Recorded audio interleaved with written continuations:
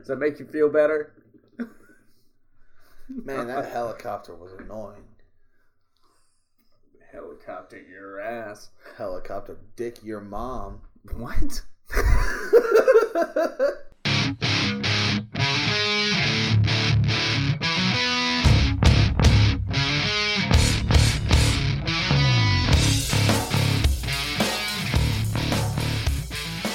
Oh, wait.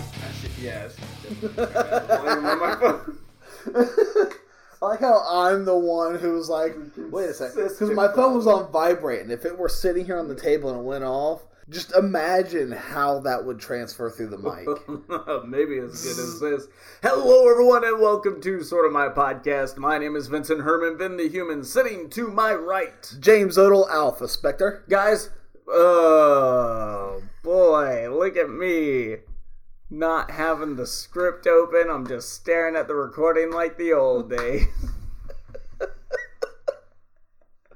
Guys, like our nerd news page, Sorta My Comics on Facebook, and follow Sorta My Podcast on Instagram. Check out Subject to Change Entertainment on Facebook and Twitter, and subscribe on YouTube and SoundCloud. You're checking this out somewhere. While here, why not like, comment, and share? Sharing is the only way to get us out in front of people who don't listen already. We want to make the illustrious 10 the illustrious 100, and of course, all of our personal social media is down in the description below. We've got a short show today, I think. I don't know. I feel like our conversations are going to kind of extend it out a little bit.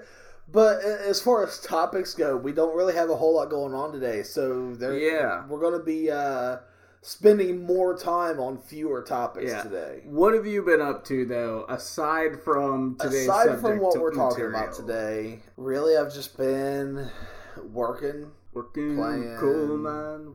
Working down. I don't know the words to that song. Nope, can't think of them either. Went up, got some comics. I forgot to bring you yours. Yep. Read the issue of Venom. Hold on. Okay. Are you looking up who wrote it? No. Are you texting your drug dealer? He's texting his drug dealer. This is great radio. Right? I'm not cutting anything out. I mean, it was a really good read. It tied into the first couple issues of Venom, the new series written by Donny Cates. Yep. Yeah, because this is a... it really is. It's not like some sort of Elseworlds-esque type story. It's like a side story. Tie-in. Plugs right into what's been going on in the new run. Yeah. I don't know. It was really... I don't want to give too much away because I want you to read it. But there's some appearances by characters that you wouldn't expect, but at the same time it makes perfect sense. Like Jesus. His name gets mentioned out of sheer terror a couple of times. It was pretty good. Does he show up to teach everyone in Vietnam how to love? No. God, this book sucks. No, there is no love in this. There's a lot of blood. Is there Santa Claus? Does Santa Claus show up at some point? The Easter Bunny does. Okay, so. All right. It's not Santa Claus, but we'll get there. Myself, I've been working hard on a new show that we're supposed to be doing. I don't want to say anything right now, but we made kind of a little cheeky post that likely made no sense to anyone, and will continue not to until we give more information. But getting caught up on some reading. Been reading a lot more Star Wars comics. Nothing else really, man. I didn't really watch anything this week either, but maybe some wrestling, and I didn't even finish SmackDown. I watched two wrestling shows, and I didn't even finish the second one. However, I did finish the first episode of Iron Fist Season 2. So let's go ahead and jump into that topic. Oh, I have notes. Oh, you brought notes? Oh, someone finally coming prepared. All it took was Iron Fist to get you to fucking do it. I'm gonna tell you right now, this is all from like the first 10 minutes. You got like a whole paragraph just for the first 10 minutes. No, it's not paragraphs. Each line is a different point. Oh my god. Well, first thing, let's talk about the biggest problem. Did you hit record? Yeah. Okay. First of all, let's talk about the biggest problem with season 1, probably the choreography, because although Danny Rand wasn't exactly the character from the comics, that at least would have been forgivable if the action was like on point with the Kung Fu classic they promised. Well, and the thing about it is, one of the things that really bothered me about season 1 was the fact that Danny was supposed to be a Kung Fu master at this point. You know, now granted, he's not the master of Kung Fu, Shang-Chi, who is a step above him, but he is almost on par with that when he comes back from Kunlun. Right. And he wasn't. He got his ass handed to him a lot. He did a lot of whining. There were so many flaws with season 1 that I had to fight to find the good parts that I liked. Yeah. And don't get me wrong, there were a lot of really good things about season 1. I mean, if you were to shave the good stuff down, you'd have a solid, like, cool at best. Not amazing or anything, but cool at best, 5-6 episodes season. Yeah. And, you know, a lot of the stuff I understand had to be in there because of origin telling and trying to bring in some of the pieces from the first Marvel Premiere series with Harold Meacham and all this and that going on. I mean, granted, they put their own little twist on it. I mean, the idea was a good jumping off point for the character. I mean, you can't just jump right into the Battle of the, what is it, 7 Cities? Battle of the 7 Cities. Yeah. Which I hope that's where they're going to go. After watching this season, hopefully this upcoming week, I'll have some more knowledge as to where it's going to go. Right. But it started off really good. This season did. Yeah, episode 1, really good. The choreography looks way better. I love that kitchen fight scene. The kitchen fight scene was great. Ooh. Like, Colleen did not... Like, she didn't want to get into any fighting anymore after what happened in season 1 and in Defenders. She just proved to herself and everyone else, like, she's still just as much the badass that she always has been. And... Well, I think, where did she show up before? Did she show up in... she showed up in Luke Cage. Luke Cage, that's what I thought. Her and Misty got into a bar fight. Yeah, the Daughters of the Dragon did their thing, and, I mean, she proved it there, too. Yeah. So, I mean, nobody forgot, But you know, it was kind of nice seeing her jump in, and I kind of like the dynamic that they have going with Danny and Colleen right now. Yeah, the romance is really engaging. Well, the romance is there, but you can also see like some of that tension between the two of them because she's reluctant to get into the fighting. I mean, I don't really see it as tension the way it's played out. It's more of just he's offering. It's like. It's kind of more so what happened at the end of the episode. For me, it's kind of the equivalent of, are you sure you don't want some of this ice cream? Because if I start eating this ice cream and I finish this ice cream and then you want in on the ice cream, it's going to be too late to get this ice cream. And she's like, no, I'm fine. I'm really trying to watch my figure. That's the equivalent of getting out there and fighting crime in the relationship. So I didn't really see it as tension. I saw it as like he just really wants to like share this with her. He just really wants to share his ice cream. He just really wants to share his ice cream.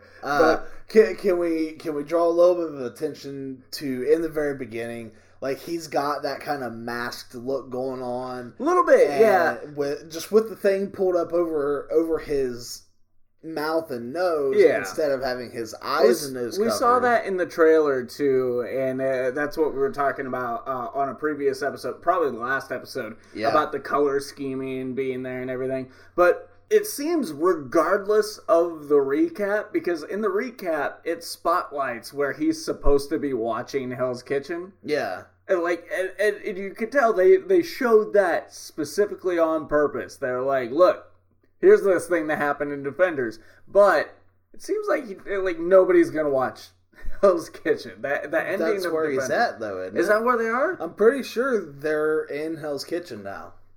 I mean, they never said it once. They never really said where they were at all. Yeah, I was looking for it. So I'm going to assume Hell's Kitchen because... I'm going to hope Hell's Kitchen. I mean, it's definitely not Harlem. They're still eating at that restaurant, though, from Iron Fist. No, that was a different restaurant. Was that a different restaurant? That was a different restaurant, because this restaurant is a new place because she wanted to talk to the owner. Mm-hmm. But then, like, I do like how they make mention of that episode of Luke Cage, how she says something about you weren't very quiet busting out the back wall of that nightclub or something like that. Nice little nod to that. And then, like, I mean, there's little picks at everything just in this first episode, and it's like he gets hurt. You know, still hasn't developed his chi or anything like that to aid in the healing process or anything like that. But it does seem, at the very close of this first episode, you see him training the Iron Fist. So this explains why he is using it more easily lately.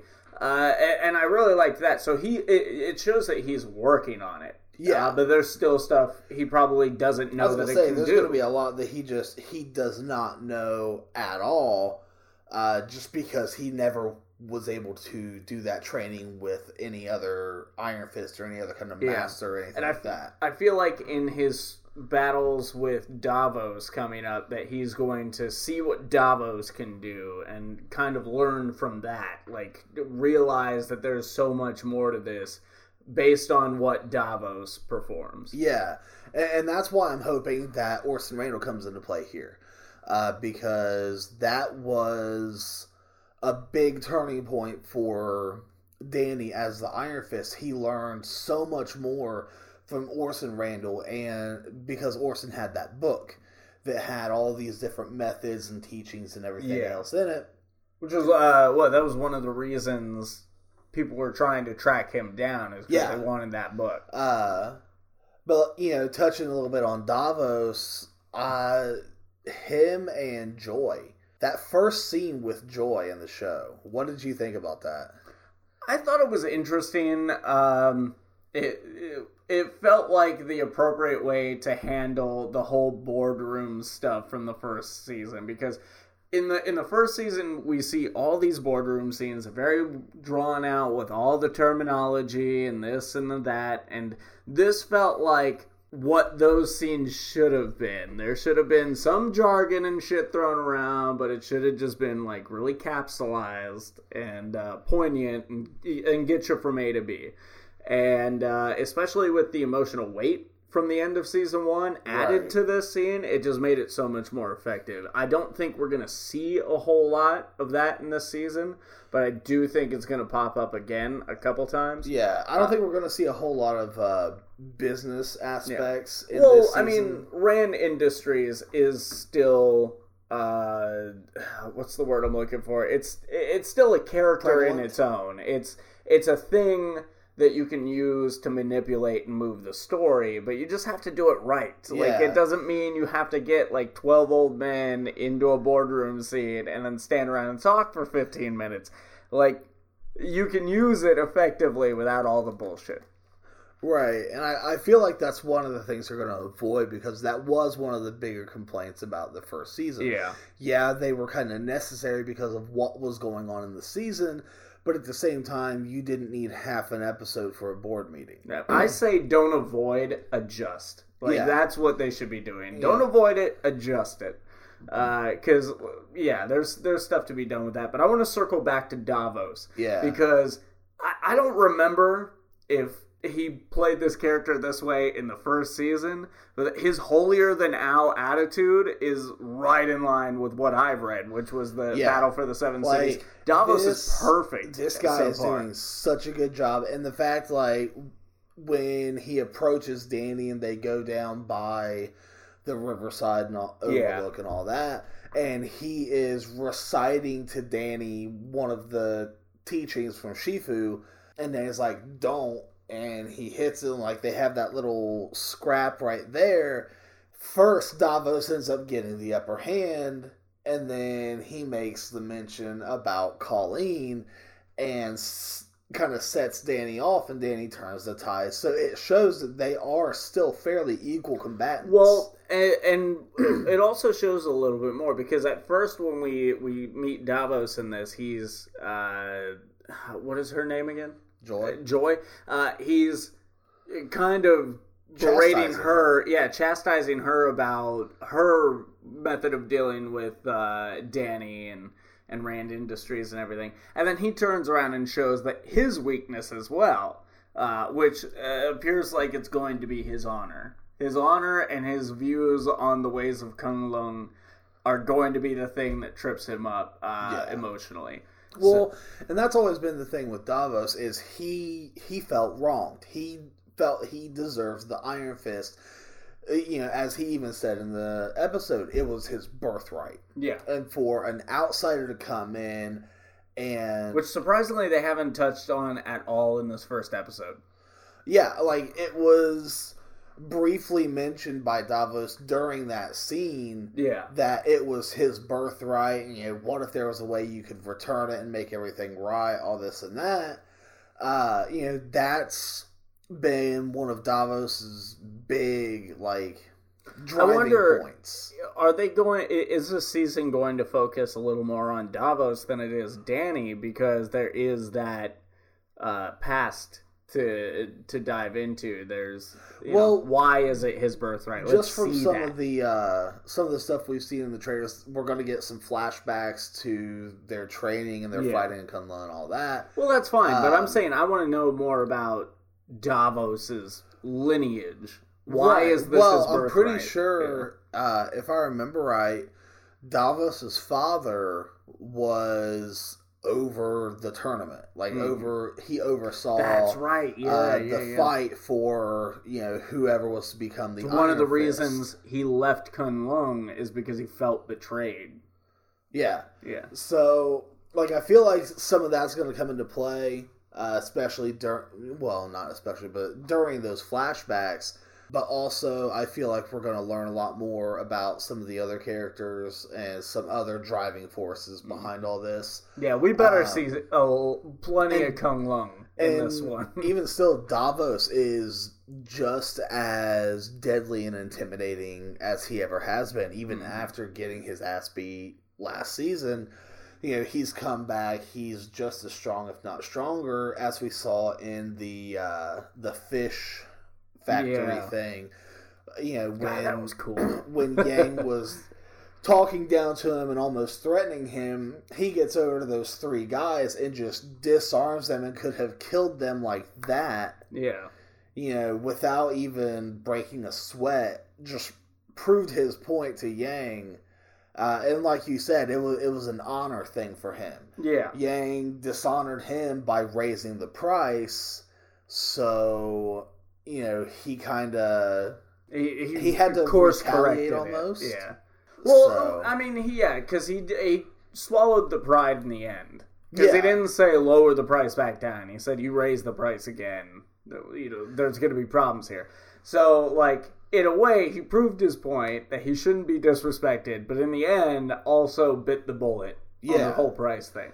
Knowing that, if he would have tried to press it would have caused more harm than good. Yeah.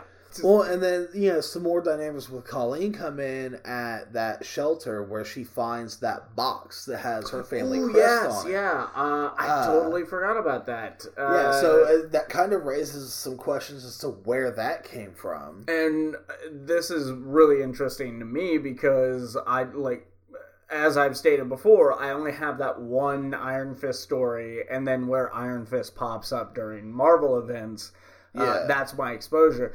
I don't really have much exposure to Colleen Wing at all because she doesn't really play too huge of a part in the Battle for the Seven Cities. So, except for maybe a little towards the end there, you see a little more of her, but I don't have much exposure to her. And so I'm very interested. I'm like, there's a family crest and there's a big mystery, and where did this box come from? That's really engaging. I want to know that. Yeah, that kind of stuff. I can't wait to see where that comes from and where that's going to lead, because not only is that kind of a mystery, but that means that Colleen is going to still be very much involved in this season, and it seems like, they're not really going to leave anyone out in much of any way. Yeah. Was there anything else you wanted to go over before we moved on? The dibs scene in the restaurant. Okay. I thought about making a note of that too, and then I was like, nah, it's so inconsequential.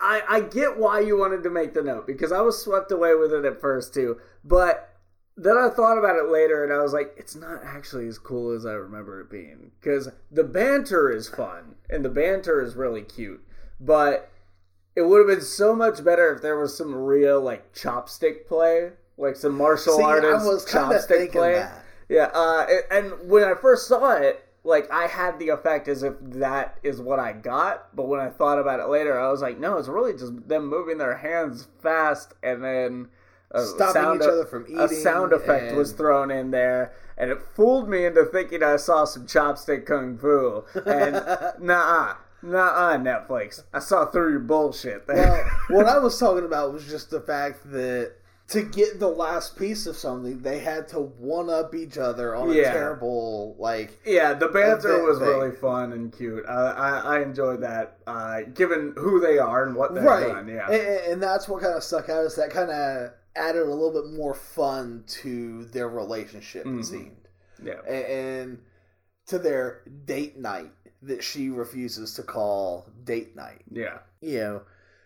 Through all this, we still see that Danny still has some anger issues to work on. That I think him training down there, I think he's trying to harness and work on some of that. I think he's nailed it mostly, because it doesn't seem to be coming up too much in his relationship. What you saw from him in Luke Cage, he seems really at peace. I mean, he's gotten a lot better. He's a lot less hot-headed. He's out there working he works with a moving company, even though he runs a billion-dollar organization. Oh, that's who I forgot to bring up. No. Mary. Okay. Oh, yes! Oh, my God, yes. Mary makes her first appearance, but I would have liked to have seen a little more of her before we got the whole schizophrenic outbreak that she has in her apartment. Because you see her for one scene, Danny helps her with directions or whatever. Like, that scene was hilarious, because at the start of that scene, him and, Albert... whatever. They were talking about things and, like, his relationship and all this and that, and how, he can go look for a girlfriend somewhere else, yada yada. And then it turns around and Mary's talking to him for directions, and Danny just comes up smooth as fucking butter, not even trying, just helps give her directions, and she's just swooning. Yeah. But then we later see her enter her apartment. This is only the second time we've seen her. And she finds a Post-it note on the wall that said, Don't leave the house. Yeah. And then later finds only a second Post-it note that said, Stop moving things around, or something like that. And, like, just from those, she has this entire schizophrenic explosion. And if you don't know about Typhoid Mary, she has multiple personality disorder. Yeah. I don't remember specifically if each one of them has a different power or something like that. I know there is a I think there's a mutant or something. Yeah. From the show Legion. Legion is that mutant.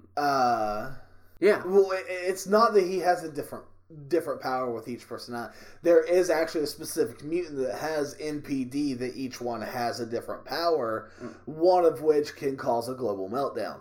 Okay. But the movie Split. I know that's a whole other thing. Yeah. But no, I don't know exactly how it plays into the effectiveness of Typhoid Mary. I can't remember. I can't either. I know I read about it a few weeks ago for an episode or whatever.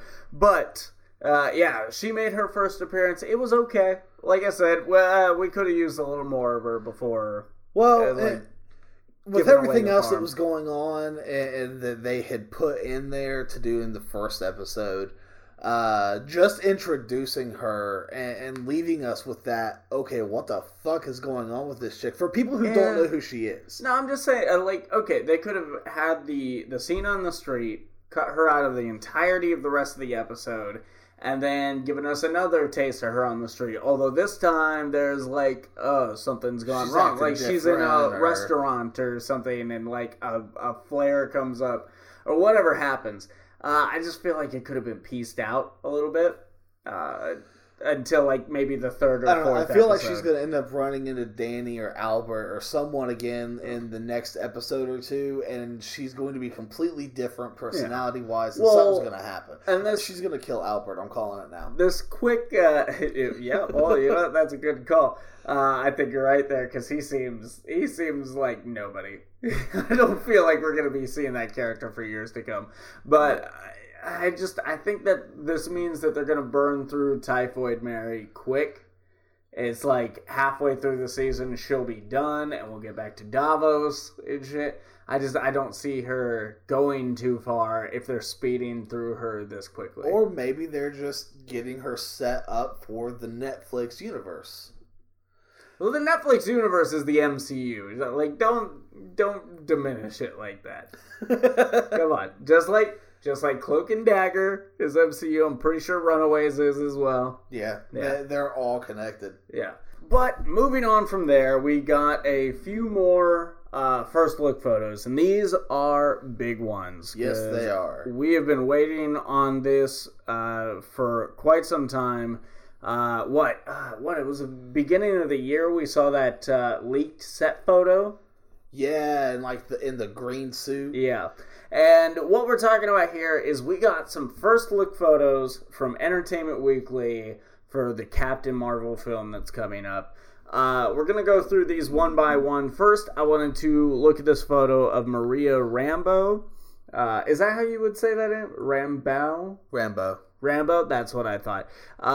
Some of you might know, comic aficionados might know, Maria is actually a Captain Marvel herself, although somewhat different from Marvel or Carol Danvers that we know. But really interesting having her entering into the MCU. I wonder how that'll play out, if it will play out in Avengers 4. It may not. It may just be a nice little nod. Or, maybe Captain Marvel 2. Who knows? We'll see how that goes. The second photo we have here, though, is Ronan, who people will remember from the first Guardians of the Galaxy film as the main villain, and Mar-Vell himself, played by Jude Law. I don't know if this is the director or what, but they are being directed in this photo. Yeah. But it's just really cool seeing Marvel, the original Captain Marvel in his green and black and all that. Third, actually, we have Carol Danvers leading the Star Force team, approaching Ronan and Captain Marvel. Or Mar-Vell, sorry, shit. But I did want to make note, we've got two characters in here that are pretty important. Minerva, Dr. Minerva from the comics, who I believe is supposed to be the villain of this film. And if you look right here, the black gentleman in this picture is Korath from Guardians of the Galaxy 1. He's the guy who says, who? When Star-Lord calls himself Star-Lord. At the very beginning of the film. So he's making his return to the MCU. It's pretty cool. Fourth photo here. This one is really discussion worthy. This is a young Sam Jackson with two eyes. So we're seeing a young two-eyed Nick Fury here. And it looks perfect. If you look at this photo, you are going to think this is taken from one of his movies back in like the 70s or 80s. No joke. And if you're not aware, they intend on using their de-aging, whatever you want to call it, technology in this film for not only Nick Fury, but also Phil Coulson. And they're going to be all throughout the film. So we're going to be seeing this a lot. And if this is any representation of what it's going to be like, it's going to be fantastic. They're really pushing it to the limit. What year is this supposed to take place in? In the 90s. I don't know exactly what year, but probably early 90s. So that gives us anywhere from 20 to 28 years ago. Yeah. Right now. So, big difference there. Really cool thing that they've done. And then moving on to our fifth photo, this is something we've been waiting on for a long time. Skrulls. Like, how many times have we said we wanted a Secret Invasion MCU film? Like, this opens the door for that. And I can't wait to see how they're going to put them into effect. With like assuming identities of other people, how all of that's going to come into play. I mean, there's so much that has just opened up because of the Skrulls. I mean, Avengers 5, if they go that far, could be Secret Invasion. Yeah. And they look great. I think it's a little weird that instead of giving them the headpiece, they instead just colored the top of their head kind of in the shape of like that black headpiece that they normally have. Yeah. But otherwise... Which, I mean, almost gives... This one in the front and the picture that we have is almost a little Ivan Ooze-esque. A little bit Ivan Ooze-esque. But still, man, Skrulls. We have Skrulls. We've been waiting for them. They look great. Yeah. I don't know what part they're going to play in this specifically, but it's just good to know that they're there. And moving on to the sixth and probably most important photo of this whole thing, Captain Marvel, Carol Danvers in full costume, and it looks really cool. I think they could have played it down a little bit on the armor aspect. It seems like more than what Captain Marvel would need. Well, I mean, if you think about it in the comics, it's really just kind of a spandex suit. Yeah, but I mean... Then if you think about it as well, in like Captain America, his is just kind of a spandex suit in the comics. Yeah, everyone has just basic spandex for the most part in the comics. But nobody outside of Spider-Man has it in the MCU. So are they doing this to match, or are they doing this to desexualize? Spider-Man's isn't even spandex now. It's the nanotechnology. It's more spandex than anyone else. Right. Well, yeah, because it does kind of just form to him. Yeah. But at the press of a button.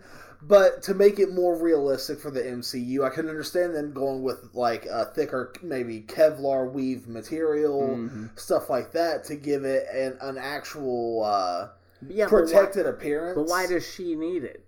She doesn't need protection. She doesn't need Kevlar. Maybe she doesn't know that yet. Like, I mean, in all reality... like, not even trying to make it, like, sexually, that shit's gonna burn up and break down and blow right off her well before her skin does. So, what's the point in having that over making some sort of alien weaved, like, bodysuit that can withstand Maybe just as much as herself? Then it's too done up. Where do you go with it? Hey, it falls apart. Everywhere that we have seen aliens are way more extravagant than humans are. It looks cool. Don't get me wrong. I'm just saying, like, it's too body armor for what has been stated in the article that these come from. She is going to be the most powerful character in the MCU. Yeah. Or at least the most powerful hero. I don't know about character overall. So it does seem like too much. And then I also have the cover here for Entertainment Weekly. They've obviously done the colors up a little more, and actually it kind of looks more streamlined than it actually does in the film. Like right here, it looks like body armor. Right there, it looks kind of like what I'm talking about. Yeah. It should look like. So that's weird that they did that. That they slimmed it up and made it more body contouring for the cover. But the actual photo from the film is an armored leather suit. There's more texture to it than you want. So, those are our photos. Looks great. I think they gave it way too much of a lead up. I should have expected what this was, because Brie Larson added EW on Twitter, Entertainment Weekly on Twitter, and said, "Hey, I'm bored. Want to break the internet tomorrow?" that's a little extreme. These are cool. Really excited about the Skrulls. Really excited about the de-aging of Nick Fury. Suit looks good, but that's a little much, Brie Larson. You're giving yourself too much credit. Well, I feel like they're all doing this though because Robert Downey Jr. was like, "Hey, I want to watch the movie early with my friends." And by friends, I mean the entire world. And Marvel's like, okay. And that was like the Twitter back and forth. There was like menial responses. And then, okay, we're going to move it up. I wasn't even aware of that. Until just now? Yeah, that's how ineffective that little exchange was. Because I had no fucking idea that even happened. That's why they moved it up a week. I'm sure it was planned and to not like coincide, because I think it was supposed to come out the same weekend as Deadpool or the same weekend as something else.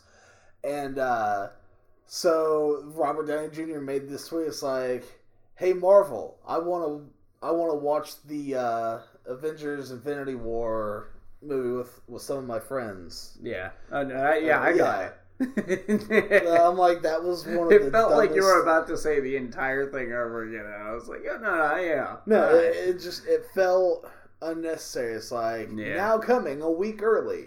And really for this film, for the Captain Marvel film, I feel like it has to live up to the hype because we came off of Avengers on a real big high. Ant-Man and the Wasp happened. That was a good film, fun.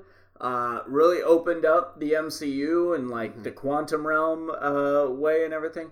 But it was like, okay, this is an MCU film. This is like towing the line. So now we're cooled down a little bit. We need to start going up that hill a little more. Back up. We need to go up that hill just a little. Ones until this is the last one before Avengers 4. Yeah. Okay. This is our last one. This one goes directly into Avengers 4. Yeah. So we need this to start getting us up the hill, and then Avengers 4 needs to be that peak and shit. So hopefully, though, it will live up to that. Hopefully they don't do any more of these. You want to break the internet, because you didn't. You didn't break the internet. I saw nobody else really talking about this. You know what would have broken the internet? Yeah. Just releasing the trailer. That would have done a better job. IGN only posted so much about it because they didn't post about every photo in one article. They posted about each individual photo with individual articles and shit. Really? I only saw like 3 posts from CBR. I saw nothing on my Instagram. Instagram has been weird lately. Like, I'll see like the same person's posts. Like, there'll be like 5 in a row.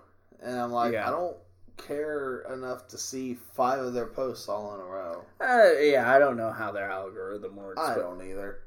Moving on from there, though, let's talk about the big story of the episode. This is one we have covered every step of the way, really.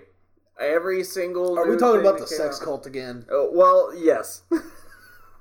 In the way that it's not about Allison Mack and instead about Spider-Man, and instead of a sex cult, it's the PlayStation 4. Oh! Yeah. I remember hearing something about that. We picked up our copies on Friday, day 1. You picked it up a little earlier, and I was super pissed about it. Because I was in that area at that exact time. How did you not see the line outside GameStop? I don't know. And GameStop, fucking inform your customers when you're gonna have an early release. They did. They didn't inform all of us. Did you not get the phone call? I didn't.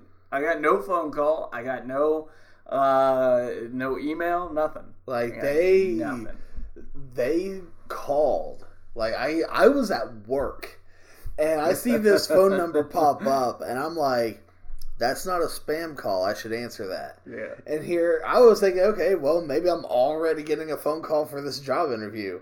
No, it wasn't that. But it was GameStop letting me know that, hey, we're going to be, releasing this at 9 p.m. tonight. And bastards.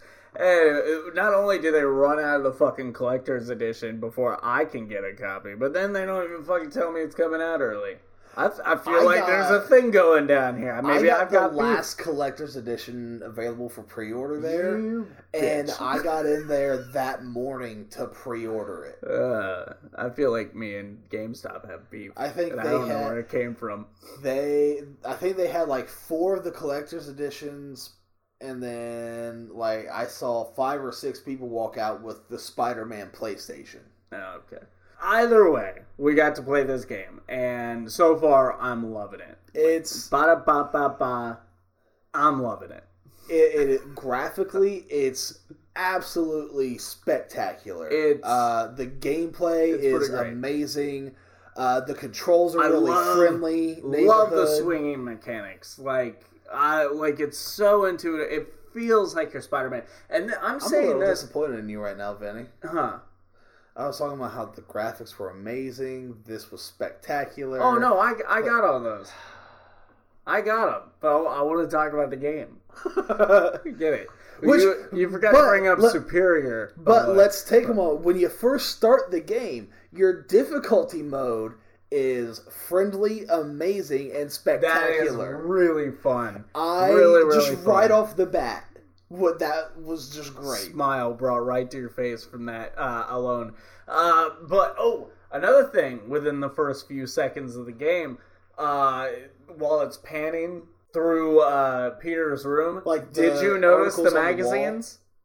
The magazines. It pans past these magazines, and on the very top, Amazing Fantasy number 15.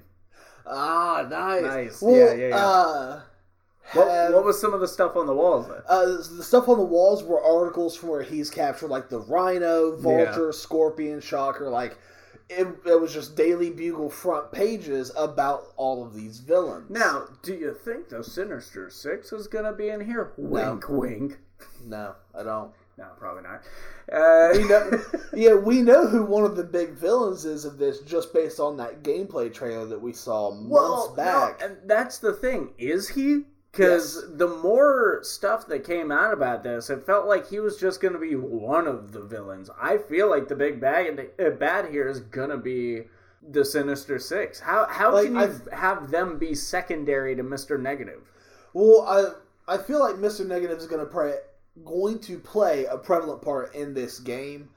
I am a good bit further in the main story than you. I won't say a good bit. I'm maybe 4 or 5 story quests ahead of you. You're a solid half hour, 45 minutes ahead of me. No, I'd say if you were to just sit and play the story, go from story quest to story quest, you could probably get to where I am in about an hour. Maybe a little bit more.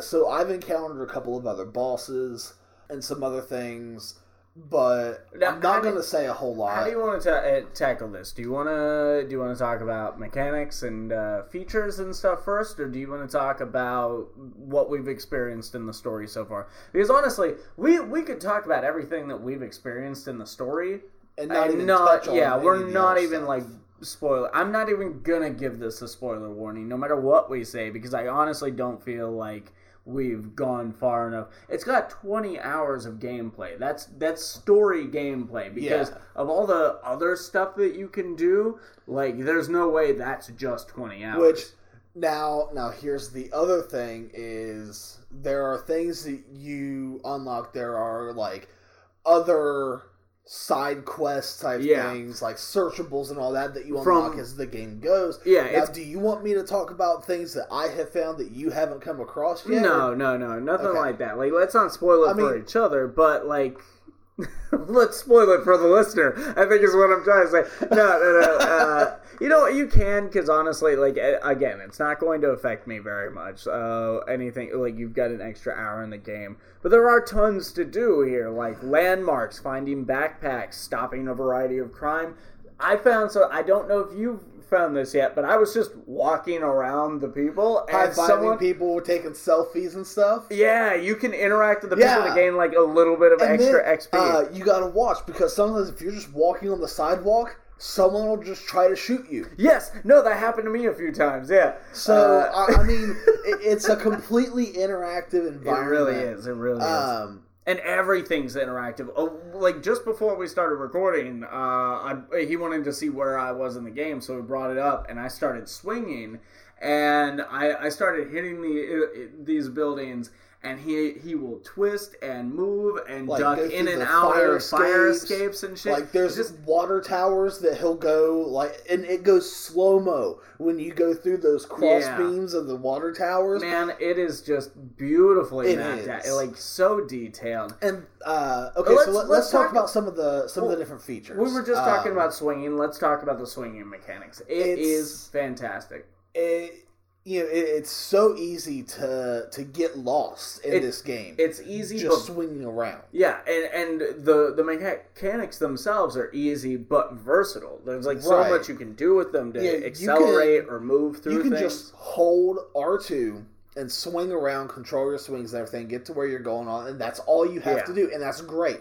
But you can also swing up high, hit L2 to zip line to a part, point launch off of that to get some more speed, and keep doing that across a bunch of rooftops if you don't have a whole lot to swing off of. You hit a building at full speed, and then you can just start running up it, run whatever you need to along the wall, and then hang the corner and go around the other wall. There are car chases. That you have to web swing to catch up to. Yeah. And then you have to hit triangle when you're close enough. What do they call it? Quick time event. It's a quick time event side quest type thing. They just pop up, or you'll hear them on the police scanner, which kind of go back a second. One of the first things you are tasked with doing is the entire city's police radio network has went down. So your task provided by Oscorp. Who else? Right. So you have to go and fix these towers. Well, when you fix them, you kind of hack into them to fix them. So you pick up police broadcasts. Oh, it's exactly like the cryptographic sequencer from the Arkham Asylum game. Yeah. Yeah, it's one of those little things to fix the tower. Except for in Arkham, I think it's you're unlocking doors or something. It's Arkham City, I think. So, so you hear these police broadcasts of there's a mugging in progress on blah, blah, blah, or a police chase, or there's been an accident at this intersection. All these different... Somebody jaywalked, someone littered. Yeah, someone threw their Snickers wrapper down in Central Park. You got to go and beat their ass and rub their nose in it. And they're Betty White at first, but then it turns out they're just some criminal, but they're not them when they're hungry. And the thing is, this encompasses all of Manhattan. Yeah. Like, the entirety of Manhattan, and it's building for building as far as I can tell. Granted, I've never been to Manhattan, never seen an aerial view of Manhattan, but every landmark is in this city. Well, yeah, and they have landmark side quest where your objective is to go to these places, take a photograph, and then you earn experience for doing that. Yeah. And they have everything from, like, the Chrysler Building. The first one you take a picture of is the Empire State Building. The UN. Like, the church. Josie's Restaurant. Daily Bugle. Alias Investigations is one. Oh, wow, really? Like, and the thing is, you encompass all of this, so it kind of makes sense. And I'm waiting to find the gym in Hell's Kitchen where Matt's dad trained, because that's gotta be one. That would be great. But there's like the bar with no name. I had no idea what that was. It was just, I took a picture of a corner of a building. Yeah, because it's not just New York landmarks, it's Marvel landmarks too. Yeah. And then you'll come across that stuff like we haven't read, or we just don't know it's a landmark in New York. Like, so it's really up in the air. There's a lot of that type of stuff. It's like, like we were talking, there's the crimes. Those are all side quests you need to complete. You need to stop so many. Yeah, the backpacks. Those are fun. Yeah, because every time you find one, if you hit triangle, it'll give you like a little backstory, like Peter reminiscing on the item inside the backpack. And it's all from high school days. Like, he even states when he finds the first one, that these backpacks are what he just left and forgot when he was in high school. Right. We should probably mention this takes place 8 years after he becomes Spider-Man. Oh, yeah, this is true.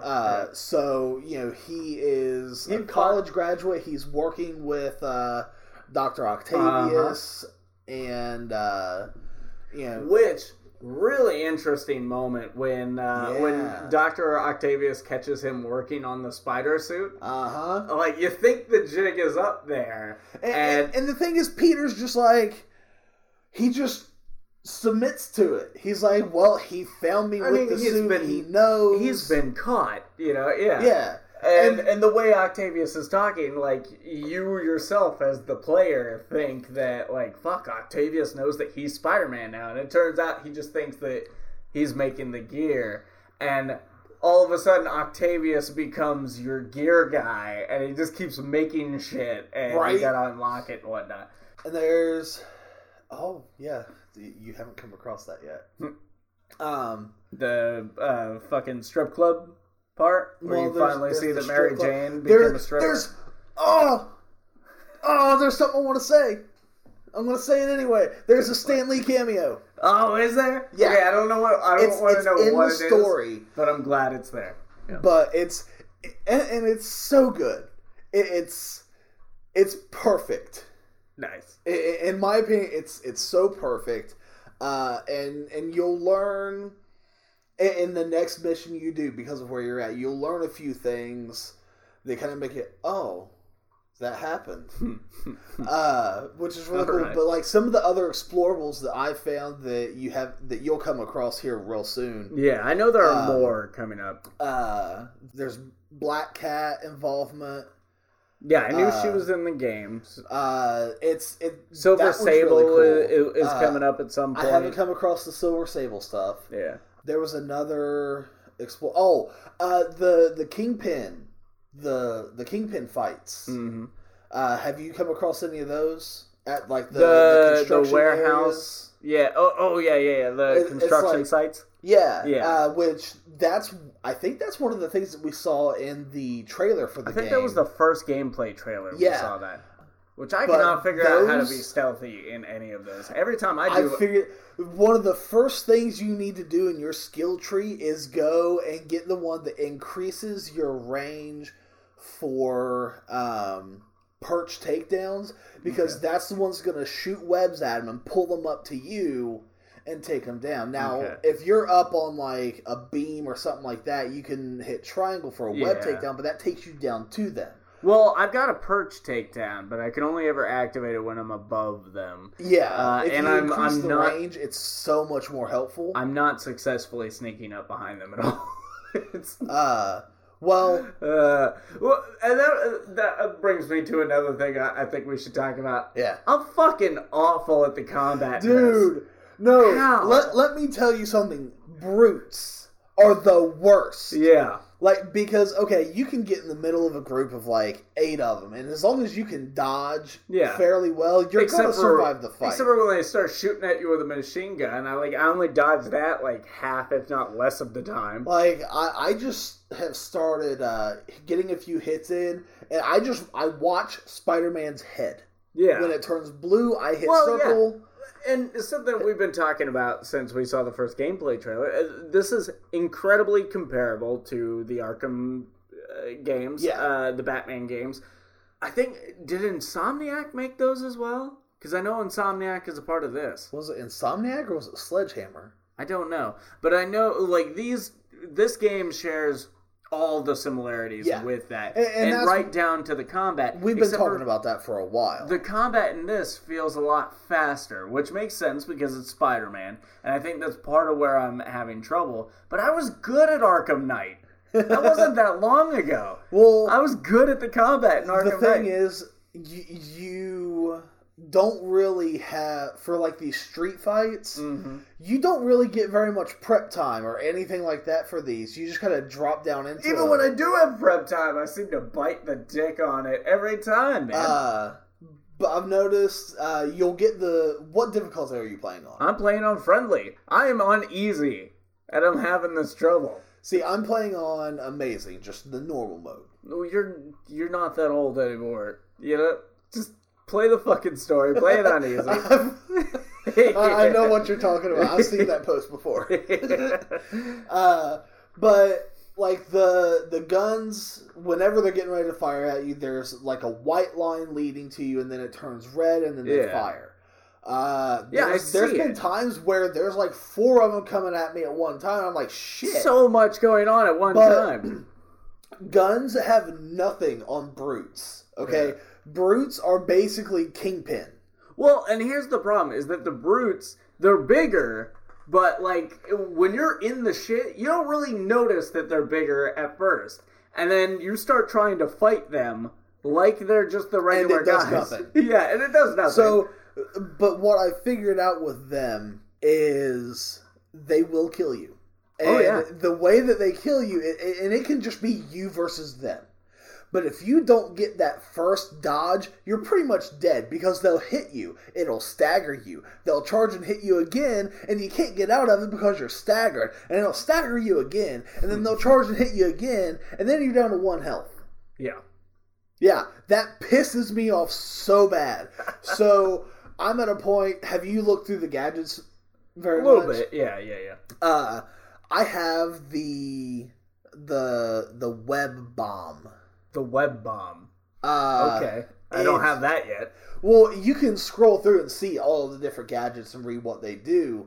You throw it and it sticks to an enemy, and then it explodes with webbing outward with like a little bit of force. And if it hits people up against a building or something, or a car or a street post or something, it will pin them to that. And they're out of the fight. Like, they're out of the fight. And that's so helpful. That is so helpful. I didn't unlock those. Like, one of the things that I've started doing more during fights, because it slows down time so drastically, is switching between gadgets. I have found out you almost have to do that in some of these bigger fights. Which, thankfully, it isn't one of those things where if you switch a gadget, you have to go into that menu and they're still fighting you. No, it stops time so you can switch the gadgets, which is thankful. So that's really helpful. So I go into a fight and I'll throw the web bomb and then I'll throw everything else I have. And it kind of helps for a minute. But have you been doing any of the extra objectives during the fights yet? I've been trying to. Like, in the last few, I've started to get a little more comfortable with the fighting. I'm still not good, but I've been trying to do some of those, yeah.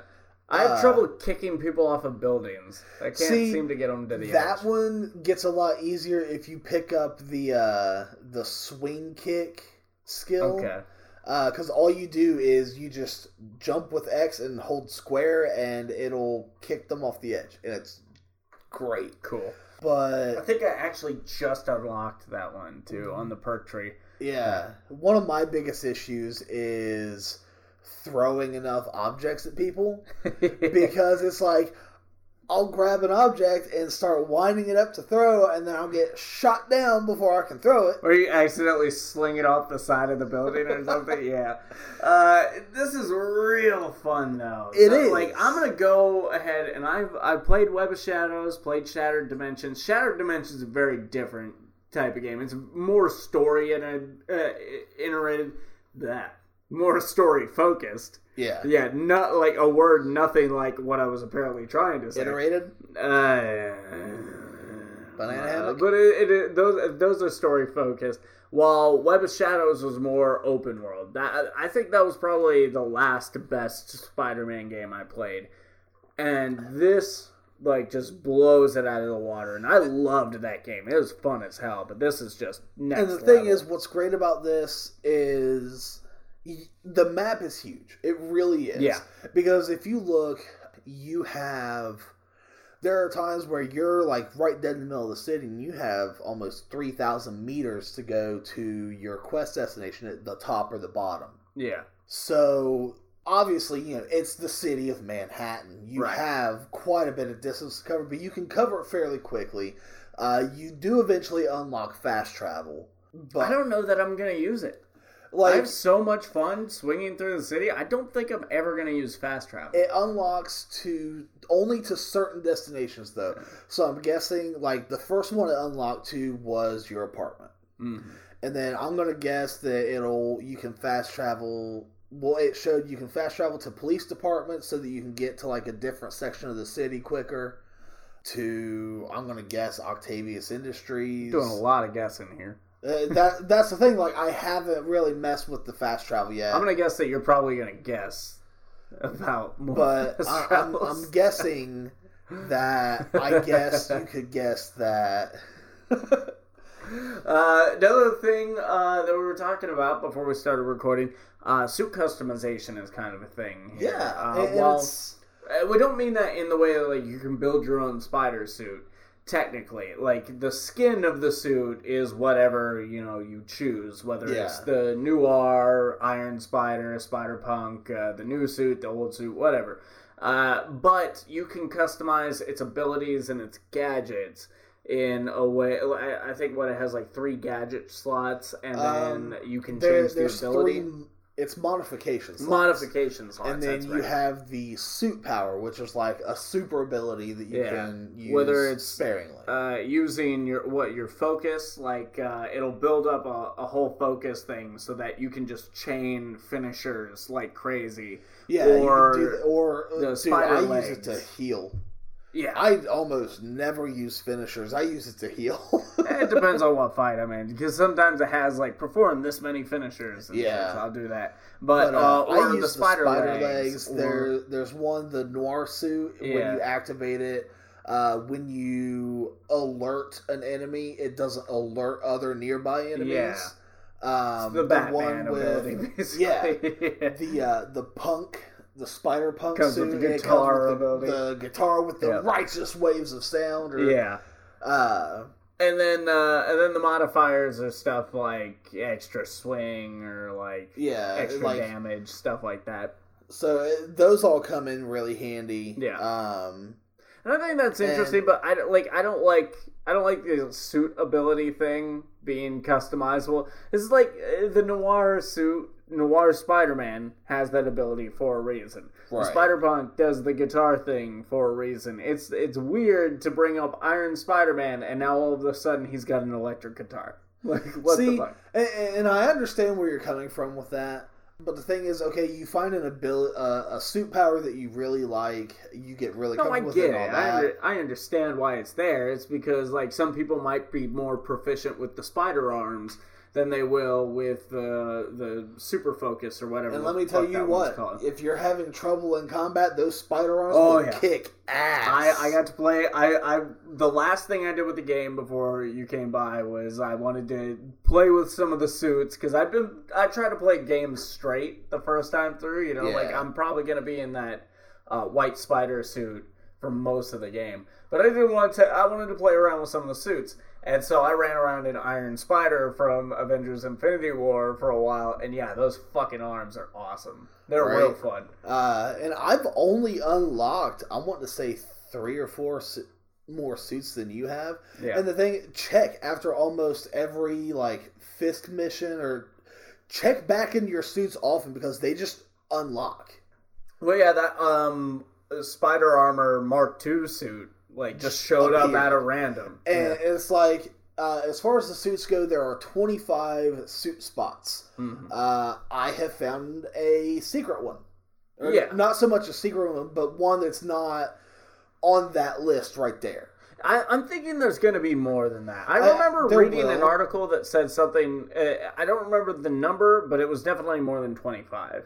I think there's more suits than what it's showing right there on that grid. Based on the suits that you have in your inventory right now, what suit would you like to see be unlockable or come in? I like the original Iron Spider suit, but honestly, with the Avengers... I feel like that's gonna be in here. Honestly, with the Avengers Infinity War one in there, I don't think it is. I think they're gonna use that for something a little more deep cut. Let's see here. There's 1602, which is pretty fun. Yeah. Well, that's the... I feel like Kane should be in there. Scarlet Spider? Yeah, the that's newer what you just Scarlet switched Spider. To. Oh, no, that's Ben Reilly's Scarlet Spider that's in there. I'm talking about Kane. With the red and the black. Superior's got to be in there. I think the one I would really love to see over all of them. damn, this is really hard. Maybe you know what would be funny? Spider-Gwen. just throw a Spider-Gwen in there. What were you getting at though? To be perfectly honest, I want to see the first spider armor. The black and the silver? The black and silver, like the big bulky pieces and all that. Yeah, that'd be pretty cool. That'd be very interesting. It'd be just a kind of a neat nod. I mean, they've got Mark II in there, so why not? And they made the point to label it Mark II. Ooh, Negative Zone Spider-Man has to be in there. If Mr. Negative is one of the villains, then Negative Zone Spider-Man has to be one of the suits. Yeah. Yeah. God, I'm trying to think of the suits that I have unlocked. Ooh! Oh! What about from the, I don't know if it was in the comics, but I know it was the animated series where he gets the big, like, crazy mutant spider head and the fucking... Man-Spider? Man-Spider, yeah. Oh, Man-Spider would be great. I want that. Six-armed Spider-Man would be cool. Oh, I want that so bad now. Yeah, I want those ones. And, yeah, I'm pretty sure that was in the comics somewhere. Yeah, probably. More than likely, but, yeah. Do you think they'll do black suit? Or do you think they'll try to incorporate Venom at some point? I feel like black suit is going to be in there. And, like, you could argue that if they're going to strip away the original Iron Spider suit, then why not black suit? Because it's been overdone. But Venom's getting ready to come out. I mean, it is... more than the Iron Spider suit, it is a staple of Spider-Man's lore. So you definitely have to have that in there. They already have one Iron Spider suit, so they can get away with getting rid of the other one. But I don't think you can get away with avoiding the symbiote suit. I don't think so.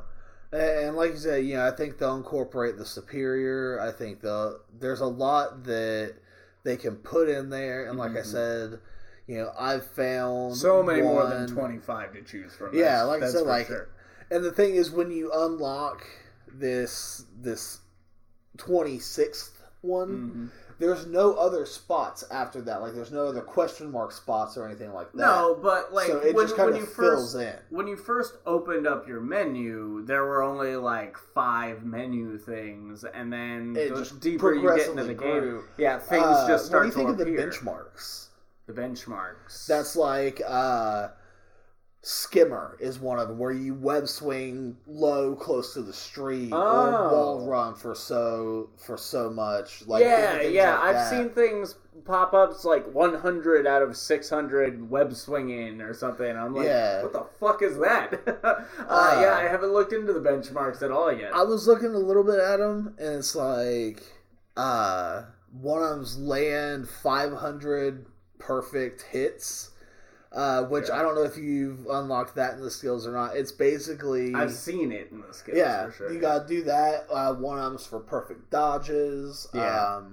I think there's an activating suit power one. There's just more ways to get more experience and stuff. And I got something. I don't know if it was for hitting a certain level or if it was for one of the benchmarks, but I got 5% increased web swing speed. Oh, cool. So I don't know if it was from one of those benchmarks or what that was from, but have you checked out the social feed? The social... Oh, yeah. Basically, their Twitter. Yeah. I read some of it. Like, I try not to get too lost in that because I want to play the fucking game. Yeah. Some of them... I was reading through a little bit of it when I was eating. I paused the game. I was getting something to eat real quick, and I was just kind of scrolling through those, and they were kind of making me laugh. Yeah, some of them were pretty fun. Oh, one of the other cool things is J. Jonah Jameson basically kind of has his own little podcast thing. I do want to say this. The whole made-up Twitter thing, totally inaccurate. Nobody said anything racist yet. So right, give it time. Yeah, give it time. But yeah, J. Jonah Jameson. I don't think it's a podcast. I think it's a live web show, like a live radio, something. Like a web radio thing or something like that. But still hates Spider-Man as much as ever. Oh yeah. He has that one guy that guest who he thinks was assaulted by Spider-Man, but turns out they were actually saved from an assault by Spider-Man, and he fires his intern, and then he tells them to fire themselves, then to rehire themselves, but to let themselves know that they're gonna be fired if they ever screw up that bad again. So, yeah. Like, when those little things pop up, you just kind of swing around and listen to them. I was so bummed because I activated a backpack thing in the middle of one, and expecting it to come back. But they do save. Like, you can go in and, like, where all the backpack stuff saves, you can listen to all the Octavius tapes that you found, all the J. Jonah Jameson broadcasts. Oh, okay. So, yeah, they're all there. So I'm probably going to go back and listen to that one. But, because I think it was the one where he had Aunt May on.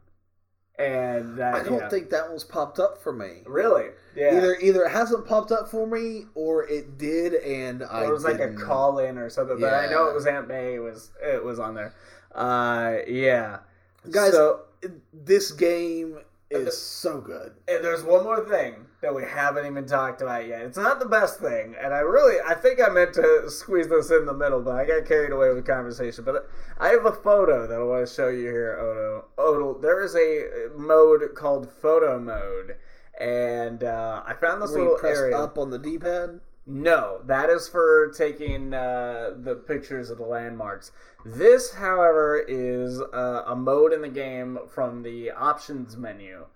When you hit options, it's I thought that was just an option for like how you take your pictures when you're doing that in game. Nope, it is a totally different thing that for whatever reason did not save to the folder in the right way. Here it is though. There are so many of these different filters, but basically you can set up this whole scene and use the camera like 3-dimensionally to take the photo however you want to take it of Spider-Man. And I did this one of a cover of Amazing Spider-Man because I found this graffiti of Black Cat on a wall, and then I did this whole thing. I felt like that was the time to fuck around with photo mode. And yeah, you could just set up these little scenes with Spider-Man. And we've posted this. I posted this to the Subject to Change Entertainment Facebook page, and I posted it to. I shared that post to the Sorta My Comics page, so you can go to Facebook and look at this photo that I'm showing Odell. But it's basically an Amazing Spider-Man comic book sitting on a wood table with like crumpled papers. I think it's like cheeseburger wrappers and headphones off to the side, and then Spider-Man from behind looking at this Black Cat graffiti, and it looks like a perfect comic book cover. Like it really does. It really does. It looks like a book you would pick up. So yeah, this is really cool. I think now I have unlocked another few hours in your life. Yep. But really fun mode, guys. You should check it out. There's just so much to love about this game. Really, the best Spider-Man game. The greatest new addition to the Batman gaming franchise. Hey. Do you want to know who the boss is you fight after Fisk? Is it Black Cat? No, it's not Black Cat. Is it Batman? It's not Batman. Batman teams up with you.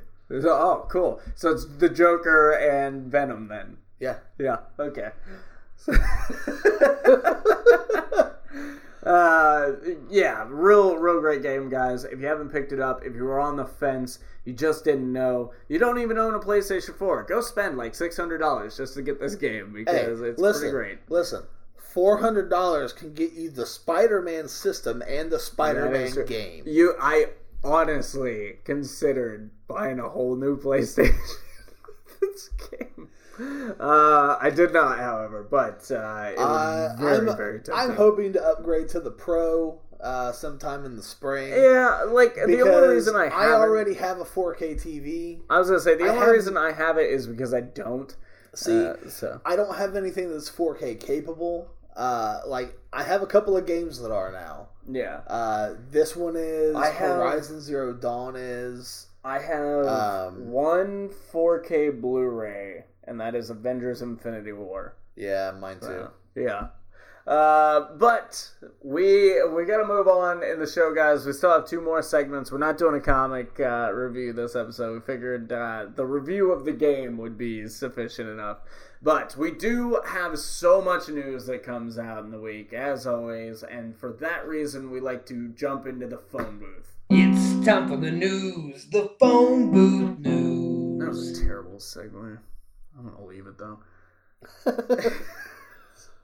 That's right, guys. It's time for the phone booth news, where we try to give you the news faster than Deadpool can save the day, which gives me 3 minutes, 45 seconds to spout off the news. Odo will be here on the clock. Let me despitify myself, so hopefully I can get through this fucking thing. Okay. Odo, whenever you're ready. Go. In video game news, a trailer announcing Streets of Rage 4 has been released. The game will be the first entry in the classic Sega series in 24 years, but no release date has been announced. In comics news, Marvel announced that Otto Octavius will be stepping back into his red and black tights with the return of the Superior Spider-Man series coming this December. In TV news, John Goodman, in an interview with the Sunday Times, revealed that the character of Roseanne will be killed off in the series spin-off The Connors. Star Trek is set to receive the prestigious Governor Award from the Television Academy this September on the 8th. Actually, that already happened. DC Universe's Doom Patrol has announced some major castings, with former James Bond actor Timothy Dalton cast as Dr. Niles, the Chief Calder, Alan Tudyk cast as Mr. Nobody, and Brendan Fraser cast as the voice of Robot Man. The Batman the Animated Series Blu-ray set has added digital codes, but this has caused it to be pushed back in its release on October 30th. In movie news, in an interview with Total Film Magazine, Tom Hardy revealed he's signed with Sony to play Venom in at least 3 films, while Incredibles 2 is now the highest earning animated film domestically of all time, crossing $600 billion. No! $600 million. I wrote that wrong at the domestic box office. Matt Smith, best known as the 11th Doctor on Doctor Who, has been cast in an unknown role in Star Wars Episode 9, along with Lost alum Matt Monaghan. Man of Steel star Henry Cavill has been cast to play Geralt of Riva on Netflix's Witcher series. Whatever. And the title for the 6th Die Hard movie has been revealed, with the film being called McClane. In other news, William Shatner has announced his Christmas album titled Shatner Claus that will be available on October 26th and features 13 songs and 12 collaborations. Disney announced Oga's Cantina in the Star Wars Galaxy's Edge attraction at Disneyland will be the first place alcohol will be served at an open attraction within the Disneyland park in its 63 years in operation. Disney's upcoming streaming service finally has a name as well, and it's Disney Play. While DC streaming service, DC Universe, has officially announced its release date, the entertainment platform will be available this Saturday on Batman Day, September 15th. And that is the news. Wow. Beat it by almost a solid minute today. Yeah, well, there wasn't that much. And it would have been less had I not fucked up so bad. Right. This was a bad one. You were commenting on something there for a second, though. Shit, I can't remember what it was now. How do you feel that? It was before the Batman the Animated Series thing. Yeah, whatever. Let's go up here. That's movie news. The Doom Patrol castings. Yeah, they released photos. Did they? Yeah, they released photos of Robot Man, Mr. Nobody, and other people. The chick. They have nailed the casting with this. Like, the people in Titans are nobodies, and this show is supposed to spin out of that. So, like, we've got some powerhouse castings here. Yeah, I mean, it gives you a lot of hope for the DC streaming service. How do you feel about that coming out? It's coming out Saturday, man. I know. It's coming Saturday. I'm so excited. And that's the day after I get paid, so I might actually be able to afford a month of it. It's 2 days after I get paid, and I'll definitely be able to afford it. So, if you can't, suck it. You know what? I'll just get your login information. Yeah, anytime you want to come off of that Amazon or Amazon whatever. I don't know what it's called. Ooh, that's pretty. That's Nobody, Mr. Nobody? Yeah. Okay. Well, we'll talk about those more probably on the next episode.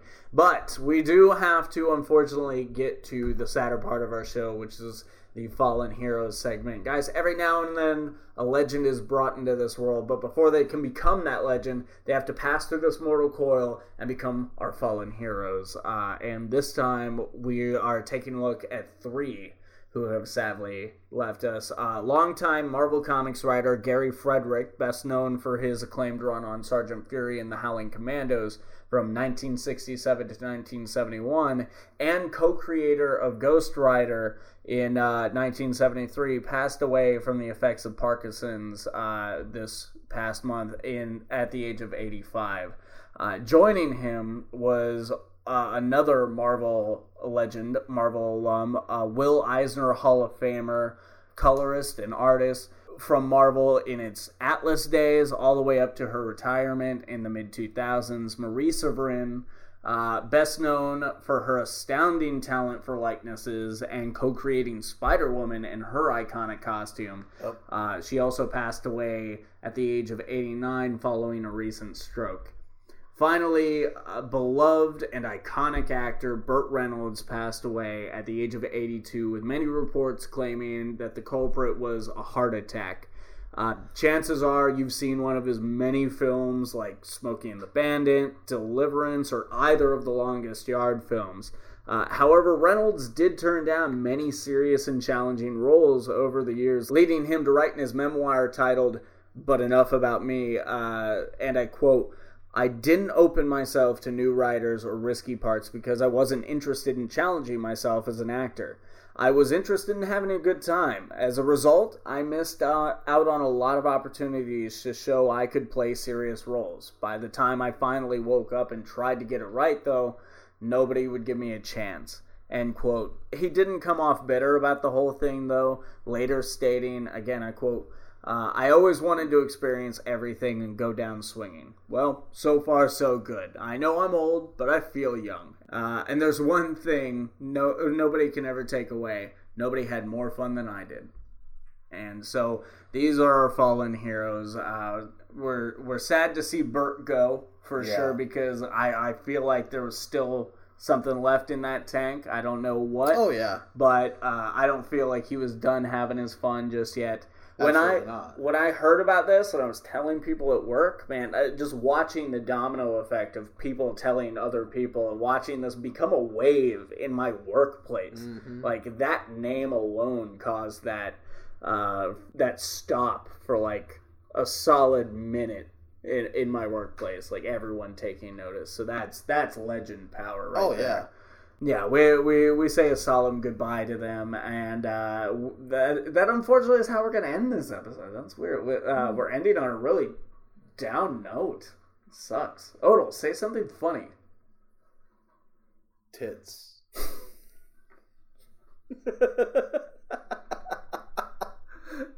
Alright, fine. guys, like this episode if you liked it. Subscribe if you loved it. If you're on YouTube, don't forget to hit the bell below if you want to know when the newest videos go up. Comment your thoughts on any of today's stories. And please, share this episode on social media. That is the best way to show us your love right there. And also subscribing. And also commenting. And just do it all. Just do it all.